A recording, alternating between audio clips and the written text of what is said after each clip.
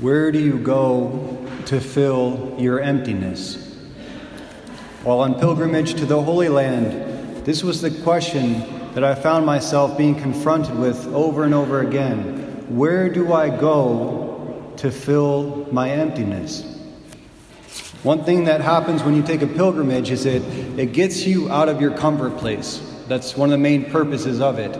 It gets you away from all the things that you're familiar with in life, whether it be just familiar faces, a familiar environment, a language that you speak, the same kind of foods that you're used to, American coffee in the morning. Those little things that you take for granted, you're not exposed to them anymore.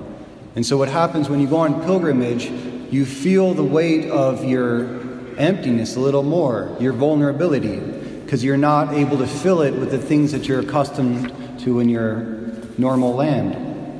And one of the temptations I kept struggling with was at the end of the night when we'd finally get home from a long day.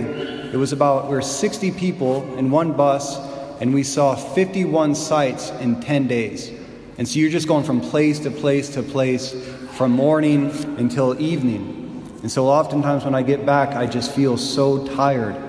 And I noticed that the temptation kept coming to me was to get onto YouTube and start looking at highlights of The Office. I mean, something about Jim pranking Dwight brought me great relief for some reason. And it was the familiarity of it. You know, it was a known environment that I was accustomed to.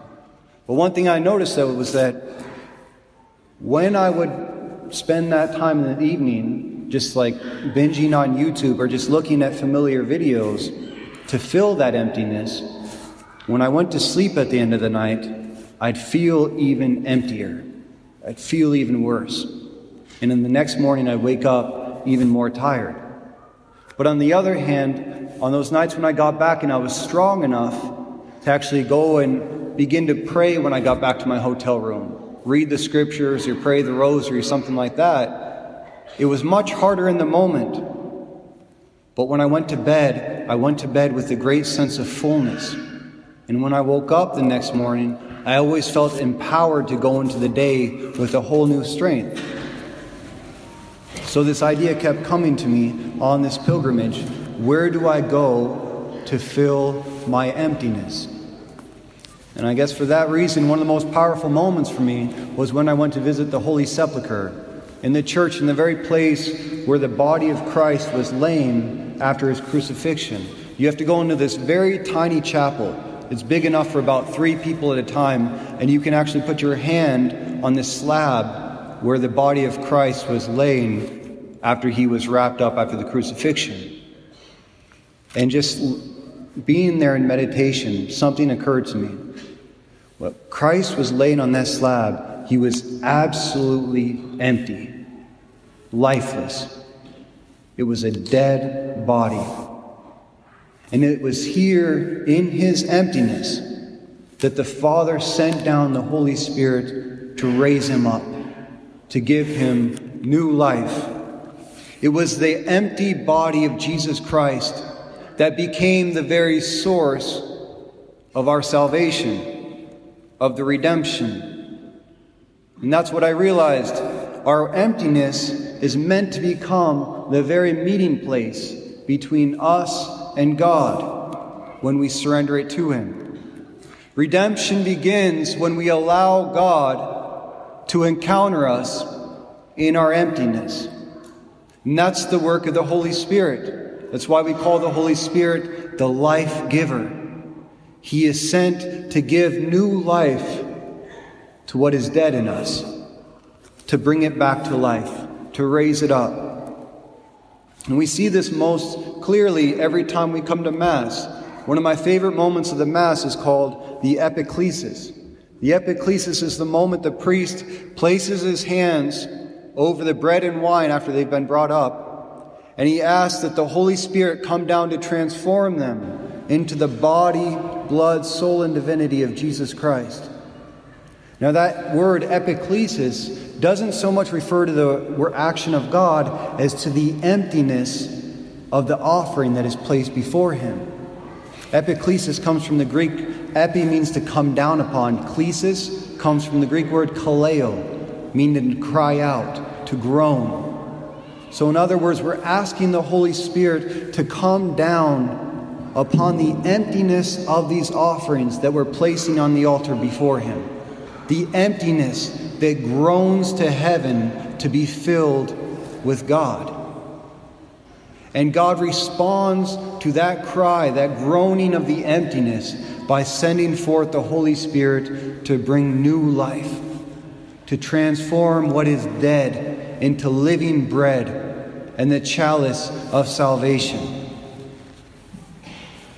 The empty vessels in the Mass become the very source of our salvation. And that's exactly what happened to the body of Christ as it was laying in the tomb. It was lifeless. It was dead. It was empty. But it was the very emptiness of His body that cried out to the Father to send forth the Holy Spirit to give Him new life. Jesus' dead body in the tomb was the first epiclesis of the church, the first time the Holy Spirit came down upon the emptiness and transformed it into new life. And the next one was what we celebrate today on Pentecost. When Jesus said, told His apostles, go into the city and pray, and do not go out until you've received the power from on high. In other words, when He said, you can do nothing without me. So you cannot even preach the gospel without my aid. Therefore, wait till the power comes from you on high, and He will empower you to go out and preach my word. Same thing happens on the altar every time. We come here and we place an empty offering before God, and He transforms it into new life. And that's also the story of every one of our lives. And what does that mean for us? It means that our greatest power is actually our weakness, our emptiness, that which is dead in us, which cries out to God to fill us with new life. That becomes the very place of our redemption. We as human beings, we're called epicletic beings. We're beings that are always longing for something or someone outside of us to complete us. It's our emptiness within us that actually gives rise to what we call love. Right? We say we love things or persons that we see as able to fill our emptiness, that in some way complete us. Right? That's why it's interesting. We say we're independent human beings, and yet whenever we fall in love with someone, we say, you complete me.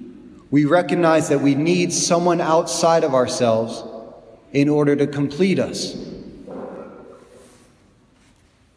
So the question of life ultimately comes down to, where do I go to fill my emptiness?